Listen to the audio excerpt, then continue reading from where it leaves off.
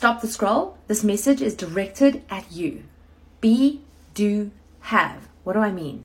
The reason you're not getting where you want to be in your life is because you're following have, do, be. In other words, when you have enough money, or when you have enough time, or when you have less anxiety, well then you'll do X, Y, and Z, and then that means you will be a better person, a healthier person, a happier person. But you're waiting to have those things before you can go ahead and do the things that are going to make you feel better or be better. How about you turn that on your head and you be, do, have? In other words, you be the person that you would be if you already had and did the things that you wanted to do.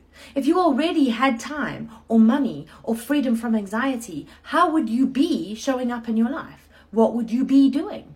Maybe you'd be meditating more. Maybe you'd be more self-compassionate. Maybe you'd be investing in more self-development programs. You would be that person, which means that you would be doing the things that would be helping your mental health, be helping you get to where you want to be. And that, in turn, would allow you to have the peace of mind, the life of freedom, and living the life that you were meant to.